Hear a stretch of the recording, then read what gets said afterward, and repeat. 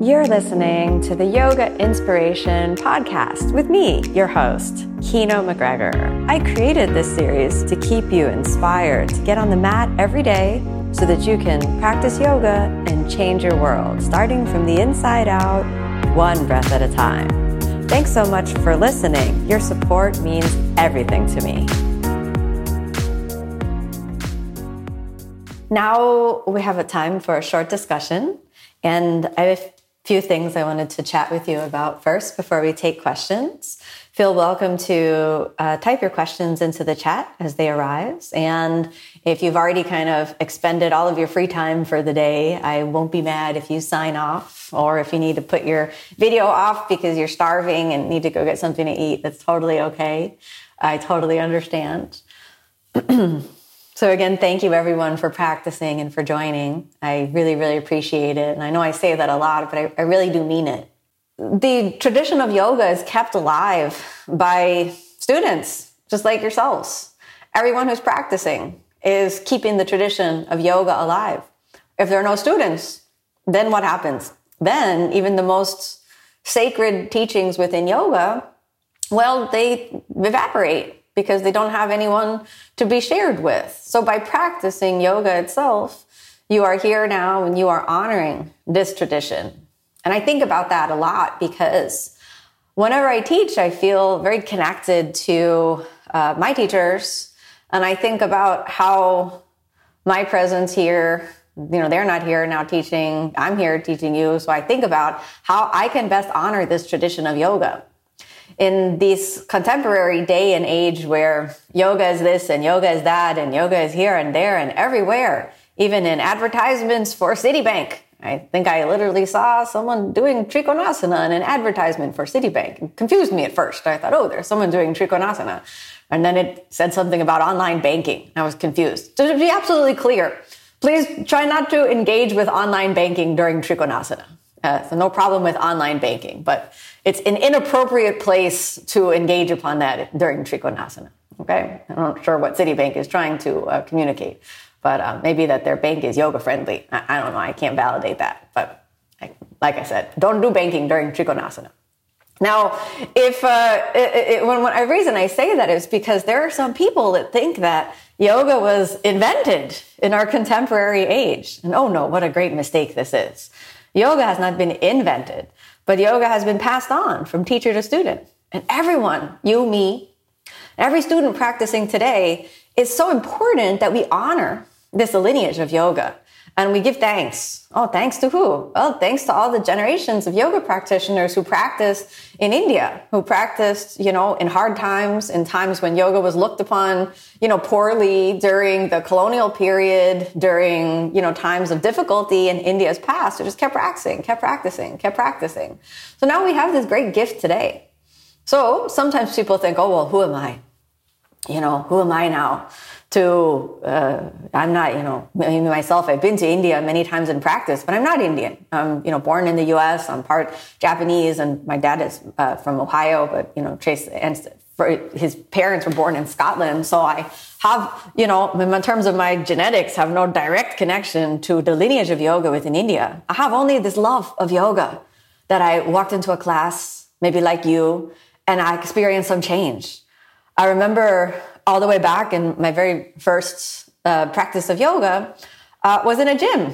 I was 19 years old, and there, I looked in the glass windows, and I saw everybody taking headstand, and that looked dramatically more interesting than step aerobics. So I thought, let me go to that class tomorrow. Unfortunately, I did not look in the schedule, and I went to a traditional hatha yoga class, which was amazing that this was even in a gym at the time, more than 20 years ago, And I kept practicing. And then when I found Ashtanga yoga and the lineage, the sort of steepness, the way that the teaching was just steeped in the lineage, after I went into a very traditional Ashtanga yoga practice, there were pictures of all of my teacher's teachers and other saints and sadhus from within the yoga tradition all up on the walls. And it was the first time that it really kind of hit me that, hey, if you love yoga, you can go to India and practice. And so within a year, less than a year of my first time ever stepping into a traditional Ashtanga yoga practice, I found myself in India practicing with my teachers over there, and it's changed my life. So for me, the idea that someone could think that somebody with, a trademarked series invented yoga is just completely opposite to my experience. I feel that this very notion that we can take something that's not ours and then repackage it and put a trademark or a copyright on it and say, now this is mine. And then you put your name on the end of it, or you put some other, word that you've invented and say, this is my yoga now. I own this. I've trademarked it. This is completely opposite to everything I experienced when I first started practicing. Many, many students would go and ask my teachers in India, what are you teaching? What is this some new style of yoga? And they would always just say, I have added nothing. I'm just teaching what my teachers taught me. I've added nothing. I just keep the tradition alive. I teach what my teachers taught me. They taught what their teachers taught them. I don't add anything. I don't need to add anything. I don't need to copyright anything. I need to create a product out of it. But here we are, many of us in, maybe North America, maybe Europe, maybe, operating in some sort of capitalist framework where we're sort of taught to, create our voice and put our mark on things and, be all that we can be and be all of these sorts of things. And then how does that intersect with what yoga is? So what I think is so important, especially for non-Indian people practicing yoga, so anyone of non-Indian descent, anywhere in the world, is to always think about, I have a debt from this benefit that I experience from yoga to honor the tradition of yoga as it is maintained in India as much as possible. So what does that mean? First of all, it means not separating some of the more traditional aspects of the practice from how we present yoga. So I teach and practice Ashtanga yoga. For me, again, even the guided classes, we use the Sanskrit language. We have the opening prayer and the Ashtanga method. We do opening prayer, we do closing prayer, we use the Sanskrit chants, we use the Sanskrit names of the asanas to such a degree so that until I was practicing like 5 years, I didn't realize that these words had English translations. So I just didn't even know. I just thought, I thought it was only in Sanskrit. I didn't know. It took 5 years of practice before I realized, this means we can translate this. Let me try to study this a little bit. So how can we as non-Indian practitioners do our best to honor this wonderful gift? First of all, just being humble and recognizing that every day. I recognize, I've received this. This is not my culture, but I'm benefiting from it.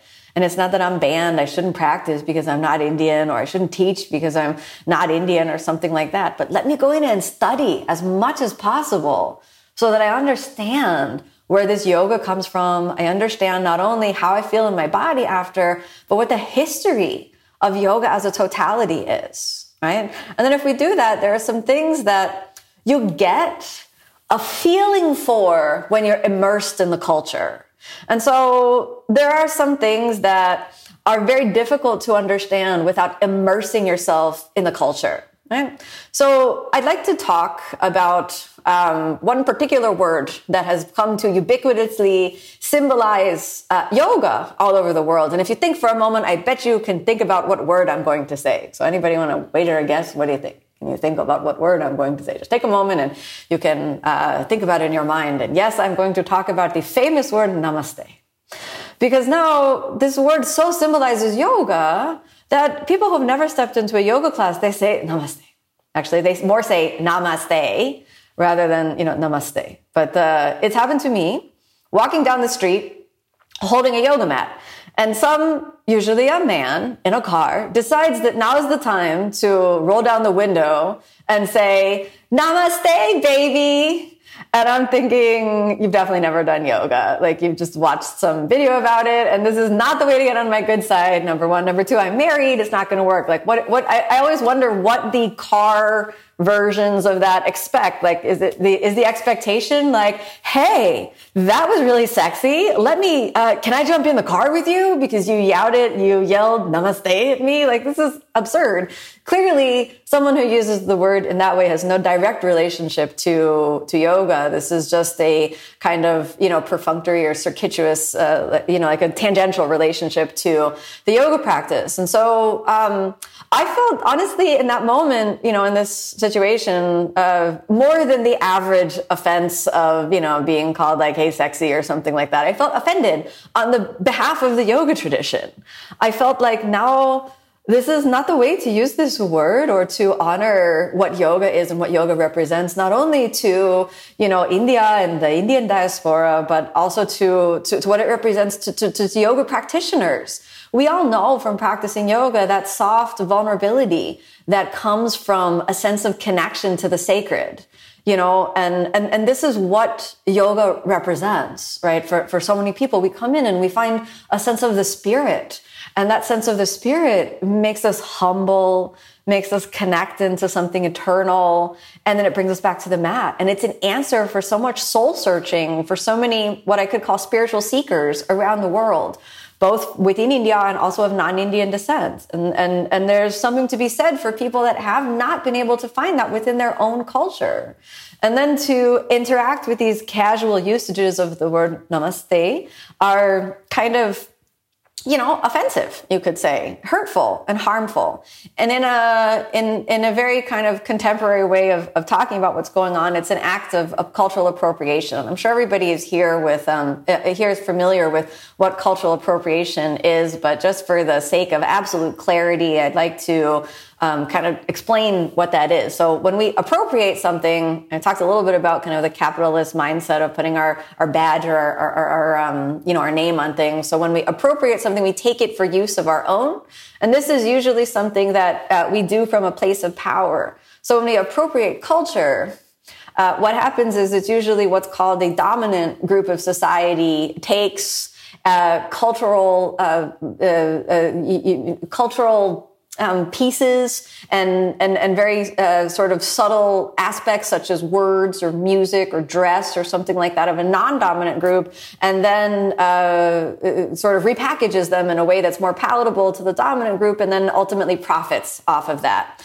Now, the example that I used, this guy shouting "Namaste, baby" at me, certainly was not profiting off of that. I looked the other way and I kept walking. So this one particular person did not benefit. But I think if you think for a moment, in our popular culture, there are numerous permutations of the word namaste that have come up, right? Which are an example of the type of kind of appropriation that I'm talking about. So a very common one that most people bring up in discussions like this is namaste. And this is one of the classic examples of how cultural appropriation takes what is sacred and turns it to profanity.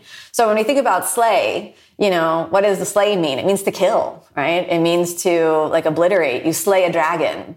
If you're, the word that's coming up in my mind is the heavy metal band Slayer, and so they had like crazy symbols of, profanity in their music. I mean, no offense if you like them. I'm not telling you not to listen to them. It's just very different and stands in dichotomy to what namaste represents. So if we take the notion of like killing or slaying, this is the complete opposite of the notion of surrender or sacredness, which is what, again, the practice of yoga is representing and meaning for so many people who practice, and specifically within its historical context within India itself. So this is a classic example of just, a harmful permutation of the word that comes from an act of cultural appropriation. And it's not like people who made that, namaste. I think that this is something that appears on t-shirts and things like that. It's not like they sat there and said, how can I be really offensive to all yoga practitioners and people of Indian descent? And how can I do that?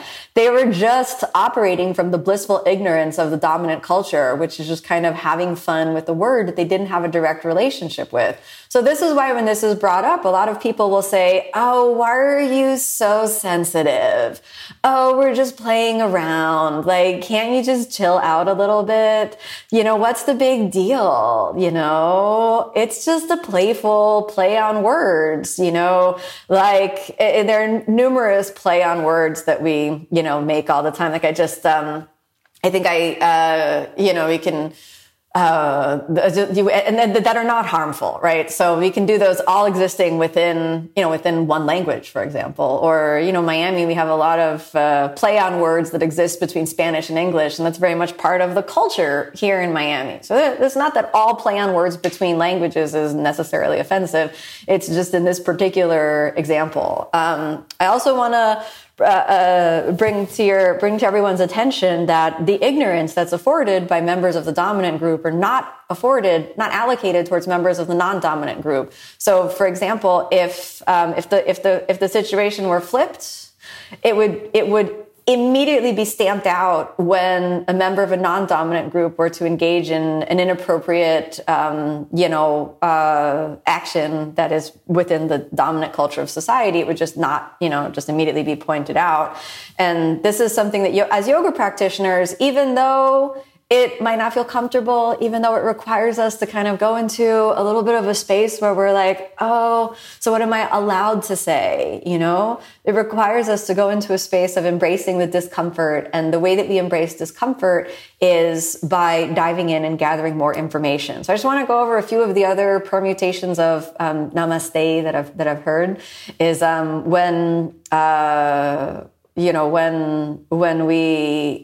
when we have namaste in bed, then this also comes up. And so now this starts to play again with different aspects of culture where we say namaste in bed. So it's a completely opposite view of what the actual meaning of the word namaste actually means. So if we think namaste in bed, I haven't talked about that, but I will in a moment what the actual word namaste means when we have namaste in bed, or I think some other ones are like namaste eating my pizza or something like this, or, other words even combined. I think I've seen namaste combined with some English curse words as well. So, like namaste, mother effer, you can complete that for yourself, or namaste with a B word that comes after that, not referring to a female dog in breeding season, but referring to, a slang word for women, right? So this is also a complete juxtaposition between the sacred and the profane. So again, I would encourage all yoga practitioners to, in order to honor namaste, to stay away from those types of heinous acts of kind of harmful cultural appropriation. The first time I think I heard the word namaste was actually in India. When some of the local people in Mysore would find out, I'm practicing yoga, they would often say namaste, because this was a greeting associated with spiritual practice. And the other times that I came into contact with this was during what is called pranam, which is when we say thanks to our teachers. When we say pranam, so namaste, we bow the head down in an act of surrender and in an act of devotion and gratitude and thanksgiving. And then the next time that, for me, the word namaste came up was in what is one of the Shanti mantras. And this is interesting because we often hear it, at the end of class or here or there, sometimes at the beginning as a greeting. So sometimes people will say namaste, yogis and friends, or namaste, everyone, hello. So treat it as a greeting, hello. But what are we saying hello to? So this is like maybe the third time that I came into contact with the word namaste, was in one of the Shanti mantras, which begins, and maybe you're familiar with it, or maybe you're not familiar with it, with Om Shamno Mitra, Shamno Mitra Sham Varunaha, Shamno Bhavatvardhyama. I'm not going to say the whole thing for you. It's very long, but in the next refrain begins, Namo Brahmane Namaste Vayo Tvameva Pratyaksham Brahmasi. Again, I'm not going to say the whole thing, but you can hear those two words, Namo Brahmane Namaste Vayo. So we have both Namo Namaha presented in the traditional context of a Shanti mantra. And just to translate those two lines, namaste, greetings to Brahman. the universal soul, or we could say God. And namaste vayu, right? So the vayu, the breath or the life force, when we say like greetings and salutations to the life force. And so we can almost see the act of prayer and the act of gratitude and the act of sort of greeting and humility contained sort of within that, particularly in this, in this context. So again, let's dive a little bit deeper into what the etymology of namaste is so that we can think about, when should I say this? Am I allowed to say this? What I don't want to do, and what I've been subjected to also, and which I don't encourage anyone, is to take knowledge and awareness and turn it into, and weaponize it so that then you can go out and sort of point fingers and say, oh, you said namaste at the wrong place. You said it here instead of there. And then you become like namaste police. So I don't think that serves anyone, because then again, we've just weaponized knowledge and, the belonging of another culture. Instead, it can be very, very useful to just, take in education within ourselves. All right.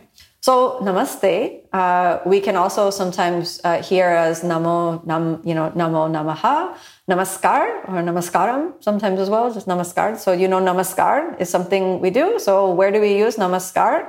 Surya namaskar. Right?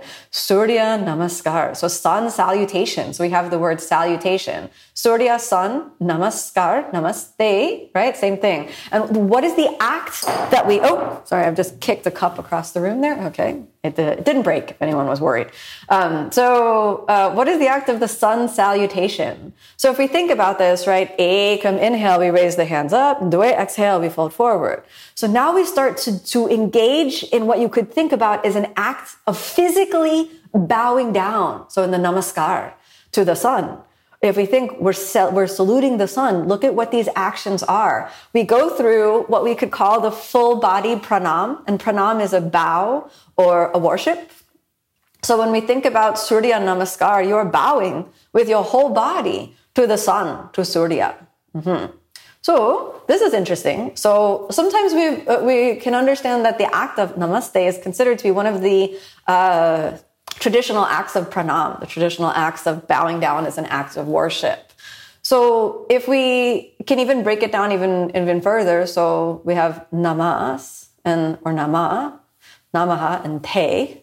So te is, to you, nama, bow or a reverential salutation or a greeting or an act of adoration, which is also interesting because very, very often we translate namaste as I bow to you, or a very common kind of, we could say, very creative and poetic translation, which you maybe have heard in a yoga class, which was popularized by Ram Dass and also, sort of disseminated in the contemporary culture. And I definitely heard this, from sources before, particularly Western sources, whereas namaste was translated as the light in me bows to the light in you. How many of you have heard that before? Would you give me almost everyone, right? We've heard that. Now, where does that come from? Right? It's a creative kind of poetic interpretation because the actual etymology of the word does not include I. In fact, nama could also be not mine.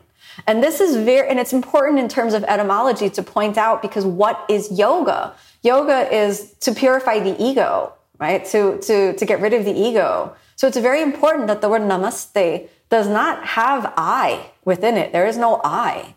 It is simply a bow. It is simply an act of reverence, and it includes the obliteration of the removal of the I in that. So when we say the light in me bows to the light in you, there's an equivalence that's presented that is actually not so much in the traditional sense. When we bow to someone, when we surrender to someone, we're essentially getting rid of the ego. We're purifying the ego, removing the ego. So to add back in the I into the translation, it kind of misrepresents the history of the root word, and also the true etymology of the actual word, namaste. Now, if we think about historically, this act of, placing the hands in prayer and bowing down, this is ubiquitous all over Asia. I think this is something that you see if people have traveled to Thailand. This is something that many people do in Thailand, for example. We'll see that hands placed into prayer position, or what is actually called Anjali Mudra. And when the hands are together in Anjali Mudra, then the standing form, like when we stand and place the hands in Anjali Mudra, this is, again, a form of pranam, a form of what's called prostration or bowing forward.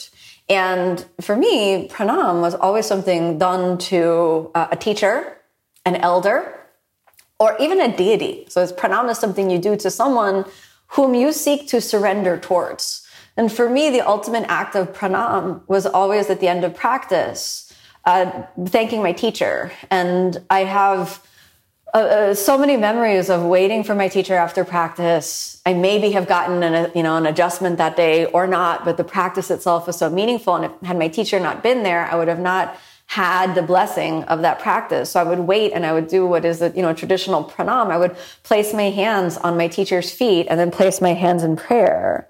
And, sometimes I would say namaste, sometimes not, because he was very busy. Sometimes he would just, hardly be paying attention because there was another student that needed help, So this act of pranam is something for me at the end of every yoga practice that is so important to bow down.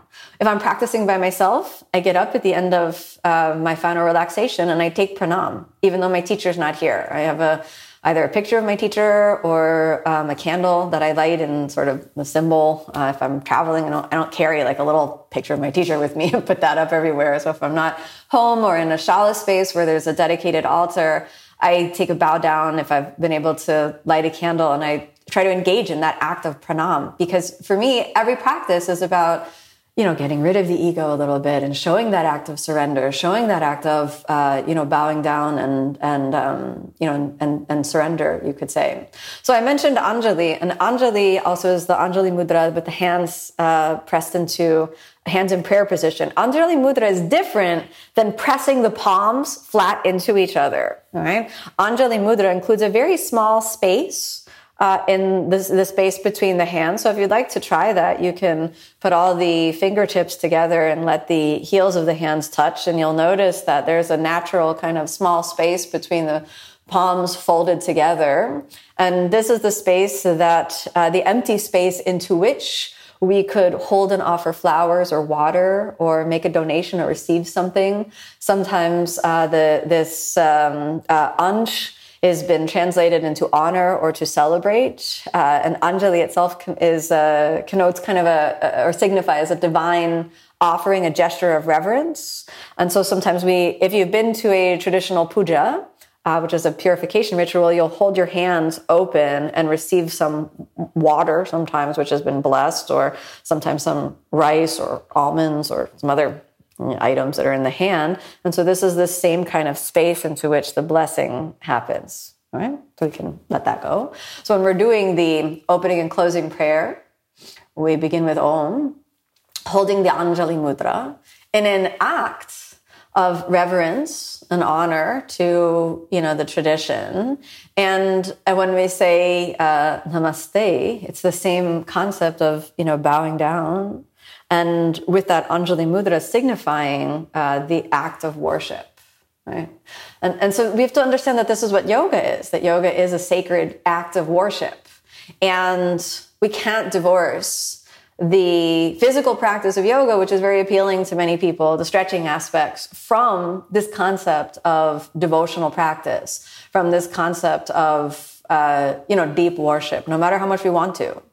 We can teach a stretching class. That's not a problem. You can teach it. There's wonderful benefits of stretching the body. We can take a calisthenics class at any time. This is great. My mother-in-law, she was doing adult gymnastics and she was benefiting a lot from that. Great. It's no problem. But they did not try to say Om at the beginning of class. They did not call it yoga. So then they were also free to do all sorts of other things. This is okay. Then we're doing something like, as soon as we use the word yoga and we start saying namaste, then we have a connection into this sort of very reverential worship-based tradition. Now what's come up in contemporary, USA is that we have this kind of tension between the benefits of yoga and the cultural origins of yoga. So at some moment, this is very problematic in many Christian countries, that there are lots of people that say that, very religious people that say that yoga is like worshiping the devil or something like this. I don't know if anybody has heard this, that, there are some people, some priests and things like this. A student of ours from Poland, she said that there's a priest in Poland that has published some document that said that each of the asanas represent some letters, and that when you are practicing yoga, you're sending text messages to Satan. And I thought that at some moment, on one level, it's humorous. On another level, it's very sad because people take it seriously and think, I can't practice yoga anymore. I don't want to text with Satan. I'm pretty sure that if Satan exists, that this creature does not have a cell phone.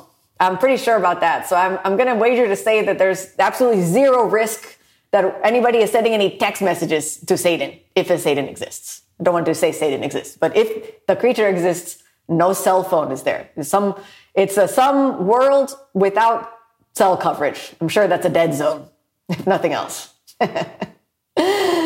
So, next thing that I've heard is that yoga opens you up to demonic possession. So now I'm going to be, last time I checked, that's never happened to me. I've been practicing for more than 20 years, And I should say I have no problem with Christianity. I'm a big fan of Jesus. I have no problem with Christianity. I'm a big fan of Jesus. But I think it's an extreme mistake to have such fear of another culture that then we create, that then there are all of these scary images that are presented. So now we're at this point where at some moment, yoga was banned in public schools in North America because of priests saying that yoga was satanic. Banned, I think, particularly in the deeply religious states of the South here in the United States, states like Alabama. I think also maybe not some other states, I could be mistaken about that, had banned yoga because of its religious and Hindu significance. And then recently, this has come about that the legislature of Alabama has decided to remove its ban, rescind its ban from yoga. However, maybe some of you have heard this already, that they have included within their removal of the ban of yoga asana, they have now banned the word namaste. So, it's a very strange world that we live in. First, the dominant culture takes the word namaste, turns it into some slogan to sell who knows what, from pizza to staying in bed to whatever they want to slay. Next, when discussion of the word includes respect of the culture, then the word becomes banned. Now you cannot say it at all.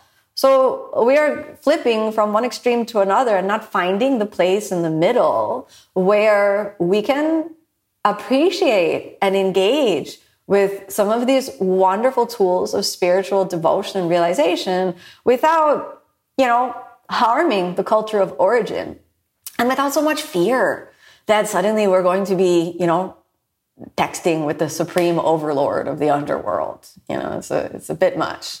So what is this way in between, right? Well, it's mostly gray and it's not definitive. It's not, you can only say namaste here. You shall never say namaste because you're not Indian. So we have to find the way to move away from fear and into knowledge and wisdom. And this, my friends, this is yoga. The removal of the seed of avidya, of ignorance, into the truth of bearing wisdom, right? That we ultimately come and experience. But it requires many years of practice. And we have to kind of navigate and straddle, different places within ourselves, different places within our culture as well. So this was what I wanted to share with you today. And wanted to see if there are any questions that have come up. I'm going to look into the chat. I see that there are many people who are connecting with this discussion. So if you have any other questions that have come up specifically about this, I'll do my best to answer, or anything else that have come up. So I also have time to answer the practical questions about the yoga practice because we have just practiced as well. And I see some of those are in the chat. So let me scroll all the way back up and see what has arisen.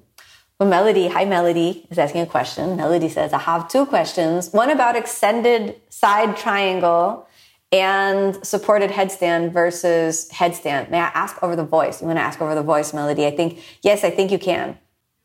Super good question. So Melody, thanks for asking that question. And just to make sure everybody understands what we're talking about, in Parsva Konasana A, or extended side angle pose, Melody is asking, once her hand gets to the ground, what should the knee be doing? And so this is interesting because this kind of gets into the heart of what is this asana about. So in Parsva Konasana, extended side angle pose, when we bend the knee in the Ashtanga yoga method, we take the hand on the outside of the foot. Some other styles of yoga put it on the inside of the foot. In Ashtanga yoga, we have a very particular reason why the hand is on the outside. So your hand is on the outside. Your knee is tracking over your foot. But the muscular activation is going to be the muscular activation of external rotation. So you're going to push your knee into your arm, and then you're going to push your arm into your knee. And this will help strengthen the muscles of external rotation.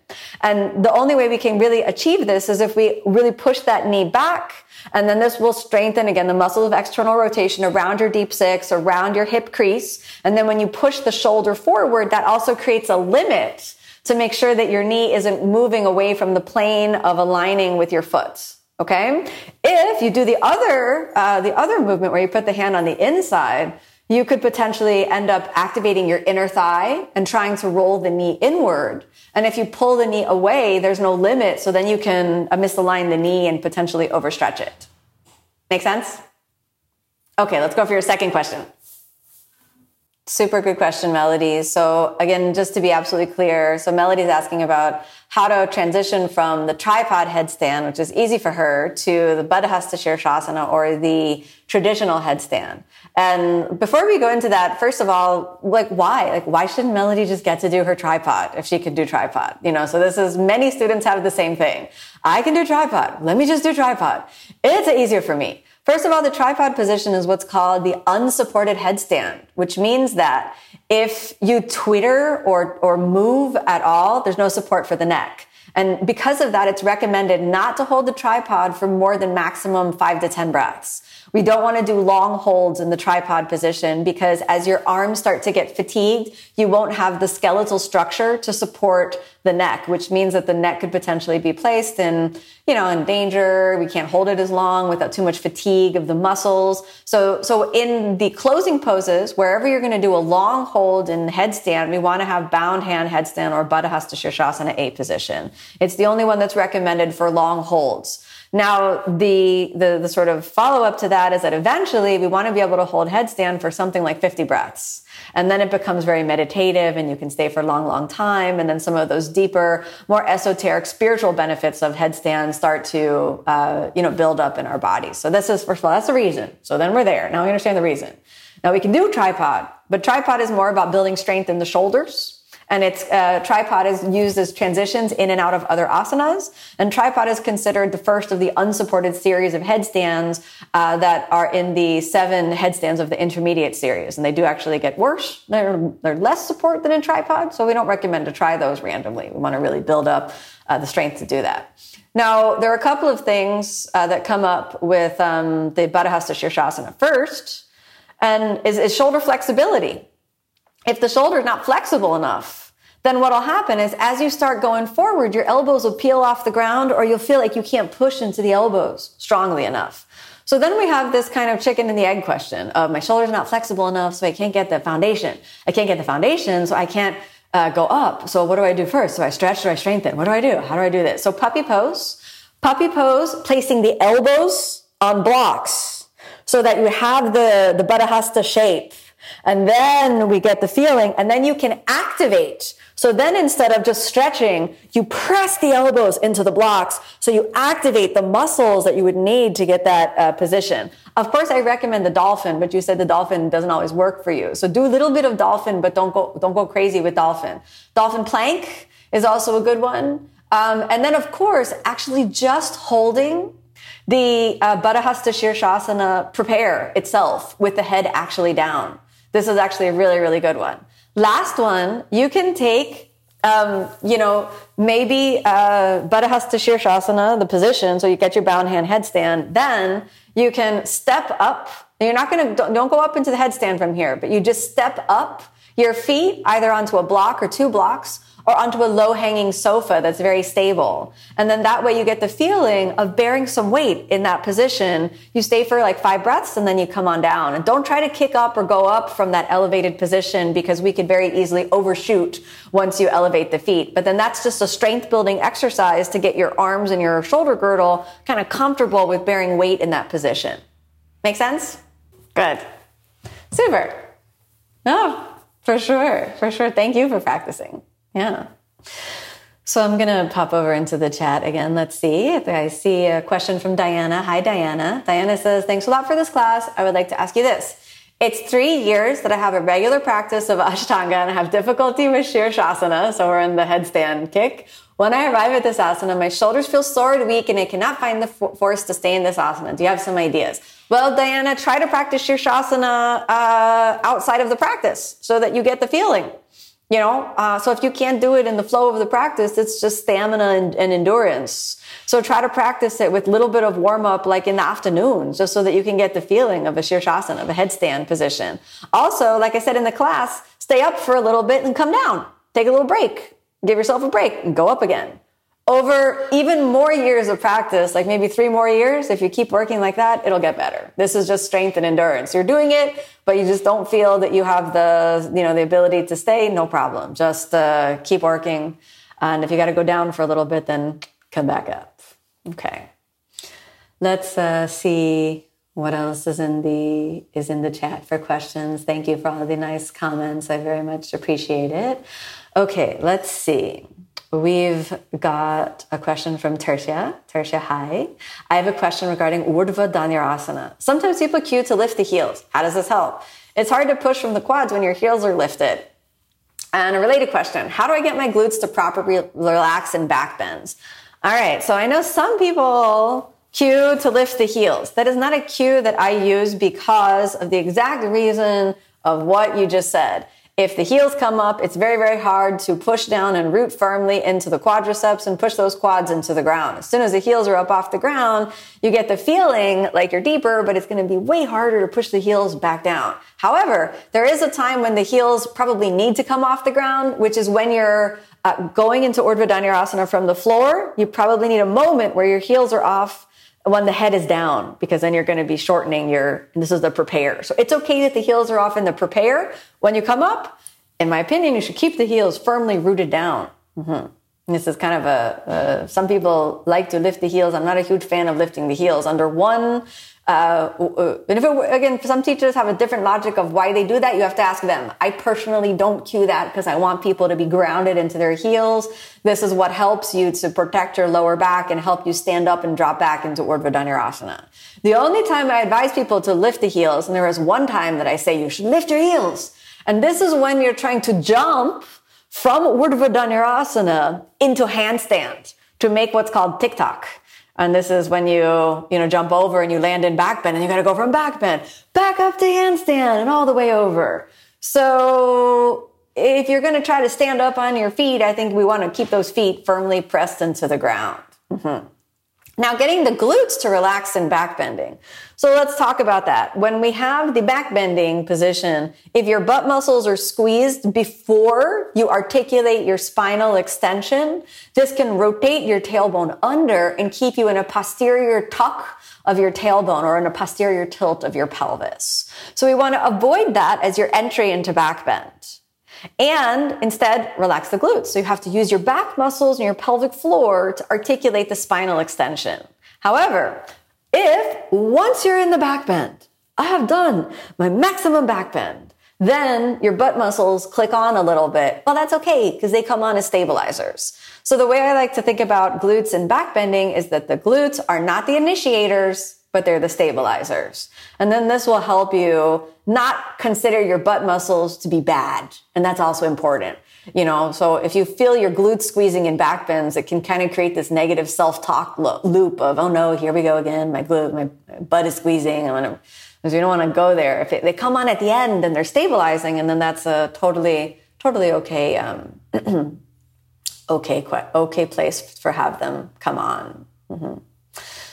So let's see. Maybe there was one other question. Oh, Anna Beatrice is asking a nice question. Hi, Anna. Thanks for practicing. Will there be other guided, led primary series and conferences throughout the year? We have. First of all, thank you for asking. This is wonderful. Then definitely for the month of June, we have them all planned. We definitely intend to continue having the Saturday ritual classes, continuing to move forward. So we really, as long as you keep showing up. So everybody keep practicing, and then we'll keep being here. The day there are no students, then the day we don't teach anymore. So it's up to you. All right. Now, next Saturday, we have a David Swenson. And then 2 weeks from today, we have Petri from Finland. Very, very wonderful to have Petri, and very wonderful to have David. And then 3 weeks, we have David again. So definitely the rest of this month we have scheduled. So come and take practice. Now, let's see. We got one last question before, let's see. Erica has a question. Sometimes I feel like my body geometry is wrong for swinging my legs through. Can all body shapes get there eventually? And so Erica says she has a short body and long legs to swing through. Well, my friend, I know what usually comes with long legs. Who knows what usually comes with long legs?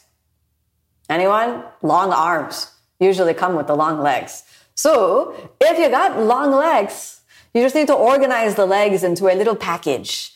And I would recommend that, particularly for jumping through, that you break the movement down into maybe 3 parts. So step 1, you bring your legs forward into like a lolasana. Step 2, you walk, swing, or glide, or float, or sweep, or even walk the legs through. And step 3, you end in the L-sit.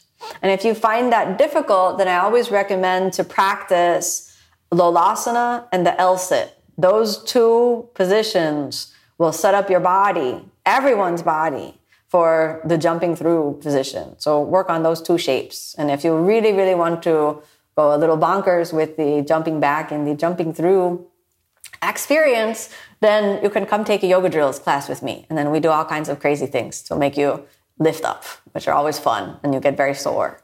So that can be fun. And then I think we have one last question. So Sierra had the question, and Sierra, who I think maybe has signed off, but maybe she can listen later.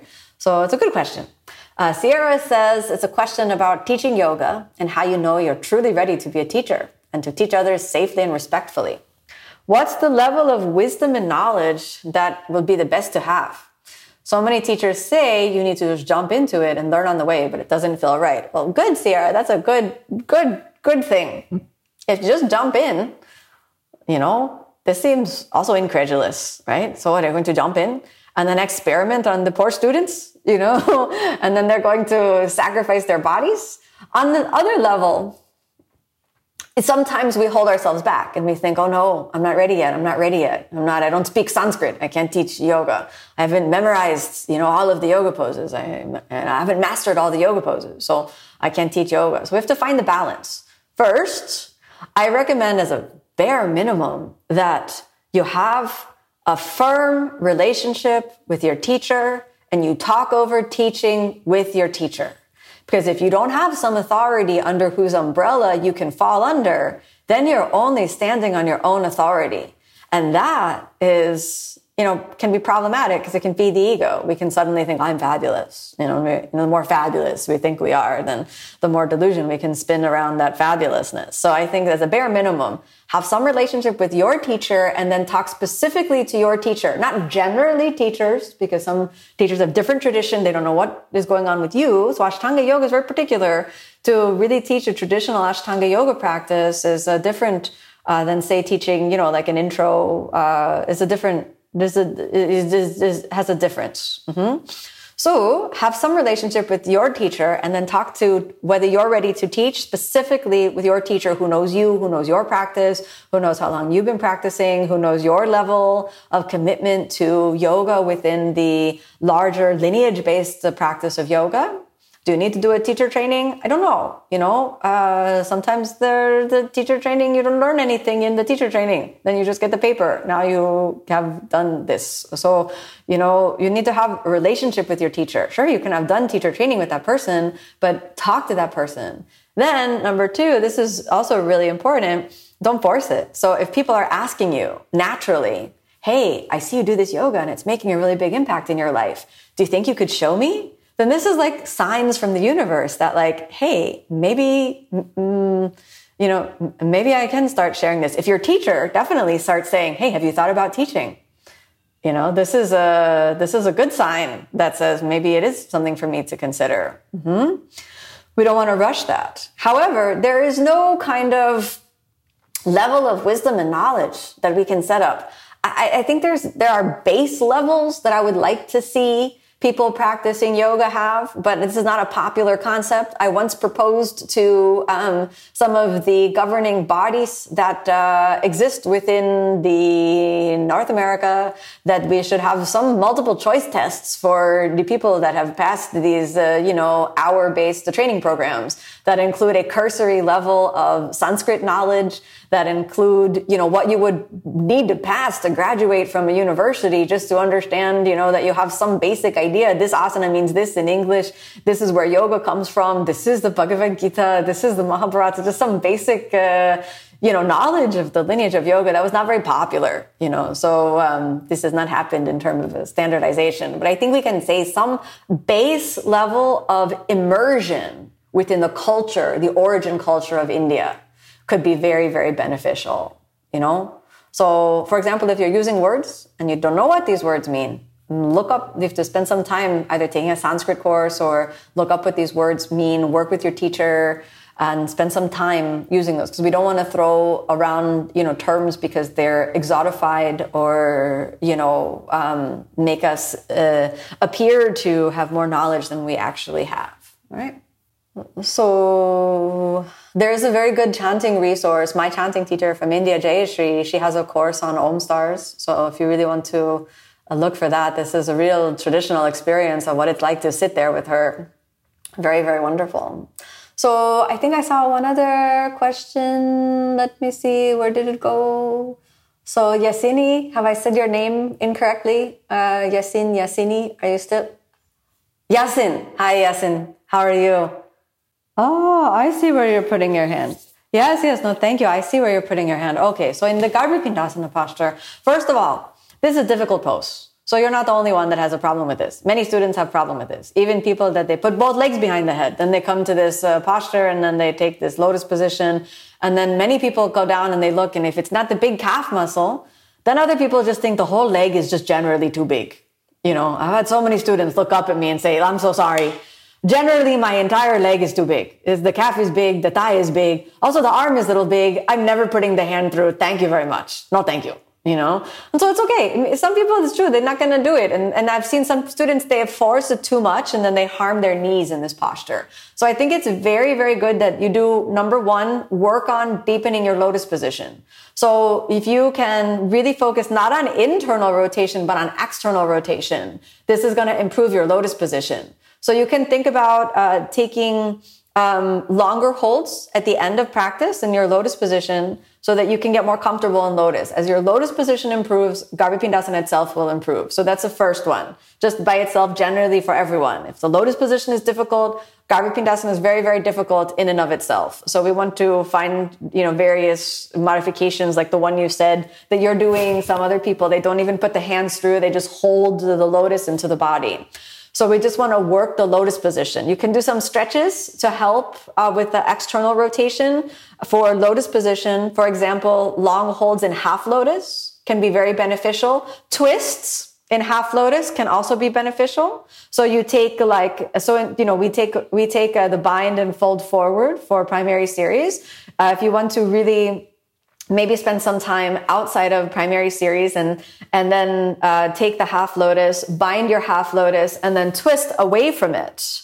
This can actually be very beneficial to deepening the full lotus position if you manage to hold for like 1 minute and be very, very relaxed and not too forceful. So work on opening the lotus. Another posture that can help with opening the lotus is the closed knee pigeon pose. So instead of keeping the shin bone parallel with the front of the mat, which we're very often advised to do, if you close the knee for pigeon, this is highly beneficial to deepen your lotus position. So this could be one that might be beneficial for where you are. Finally, in Garvipindasana itself, once you have a very comfortable lotus position, and we can check that in Yoga Mudra at the end when we fold forward. So if you can get your chin on the ground in Yoga Mudra, then 100% your lotus is very comfortable. If the chin is not on the ground, then we can think, oh, my lotus is not comfortable yet, so we can improve the lotus. And as long as we can improve the lotus, then we know that will bear its impact on improving Garvipindasana. And this is true for everyone, okay? Second part of your question, though, is about the calf muscles. And I want to talk about the way that we work with that. So have you ever worked with a spray bottle? You ever tried that? So sometimes a spray bottle just with the water is not enough. Sometimes we need to practice in shorts, make it very, very sweaty, and then add a little teensy bit of soap to the water. And then the second part of that is that we should always in Garvipindasana start with the right hand. If you start with the left hand, which is the easier one, then the right hand, even me, I have a very hard time getting the right hand through. So we should always start in Garvipindasana with the right hand. Now you want to check your technique. If you're putting your hand like this, just flat and putting it through, there's no way it will come through. You have to make the hand like a little chicken beak. And then if you push straight, it also will not work. We have to push at an angle. So you don't push down, but in Garvipindasana with the right hand, you don't need to see the whole way through. You just put that little peek into the space that doesn't exist, and then you wiggle, wiggle, wiggle, wiggle, and then you push sideways. And only when the elbow gets through, then you bring it up. You're probably doing that already with the left hand. But you have to try to start with the right hand, and maybe you need to put a little soap on that side and do that. Even if it doesn't get through, you start trying with that one first. As the lotus improves and the lotus gets more loose, then that will compensate for what you feel as the very muscular calf muscles that you have. As long as the lotus is a little tight, there might be some restriction. So try with the right hand first. Doesn't happen, do the exact modification that you're doing until the lotus improves, but I want you to try every day right hand first. Make sense? And I'm sure you'll do it. Many, many people who think, no way, this is not happening for me, as their lotus improves, this posture really, really makes a big change. Okay, Kathleen's got a question. Hi, Kathleen. Let's see. Kathleen at the end says, do you have any other physical activity or hobbies or practices in your life? Or are there any that do or do not complement the daily asana practice? I sit so many hours at computer each day and want to be active in the evenings in some way. Kathleen, I can recommend a wonderful activity in the evenings that I engage in almost every day, which is to go for a very relaxing walk in the nature of some type. We don't need to do more than that. This is just, you could be outside, go for a very relaxing walk, not a speed walk. People, oh, she told me to walk. I'm going to walk. Then the next day, the hamstring is super tight for the yoga practice. Just a very pleasant walk in the nature to take some air, to go outside to see the sunset, if the sunset is available to see, and to spend a little time outside, breathe the fresh air. This is wonderful. So I think then this is something I can really recommend for you to try in the afternoons. What I usually say about other physical activity and other practices is that we want to have one main intensive physical discipline. If you're practicing yoga intensively, we want to refrain from doing other things intensively. We can do other things in a fun way, but that we enjoy. But if you do two things intensively, then the body can get overworked. So I had a student that she was doing very intensive Ashtanga yoga. And she didn't tell me that she had also started training for a marathon. And then it was a very intensive marathon. She didn't tell me. But she was doing not only first series, second series, and a little bit of third series. Well, she ultimately got the injury, not from yoga, but during her running training. So she had some injury that came up during that. And then she came in very injured. She said, I can't practice. My doctor said I can't do anything. I need to rest for 1 full month and just lie in the bed. And I thought, oh, this is horrible. What did you do? Did this happen yesterday in practice? She said, no, I didn't tell you. But after practice, now I'm training for a marathon the last 3 months and I'm running, I don't know how many miles every day. And I said, oh, why didn't you tell me this? I would have told you to stop doing all these advanced practice and just take sun salutations and standing poses. That your yoga should support this marathon training. Now you're doing 2 intensive things. We like to think we're invincible, but there are some limits. When the limits come, we need to respect that. We need to work in a balanced way. So I like 1 intensive practice. Look, you want to train for a marathon, train for a marathon, but let your yoga be relaxed during that period. You want to be going for the Ironman, and then go for the Ironman. I'm not telling you not to. You want to do intensive weight training, go for it. Just make your yoga relaxed during that training period. And the same thing is reversed. You want to do intensive yoga, you want to do second series, third series, Ashtanga yoga, all these powerful lift ups, then everything else very relaxed, very easy. And you want to have in your mind that you have to do the leg behind the head the next day. Oh, I'm putting my leg behind the head next day. Maybe I just chill out right now. So some friend invites you to do CrossFit.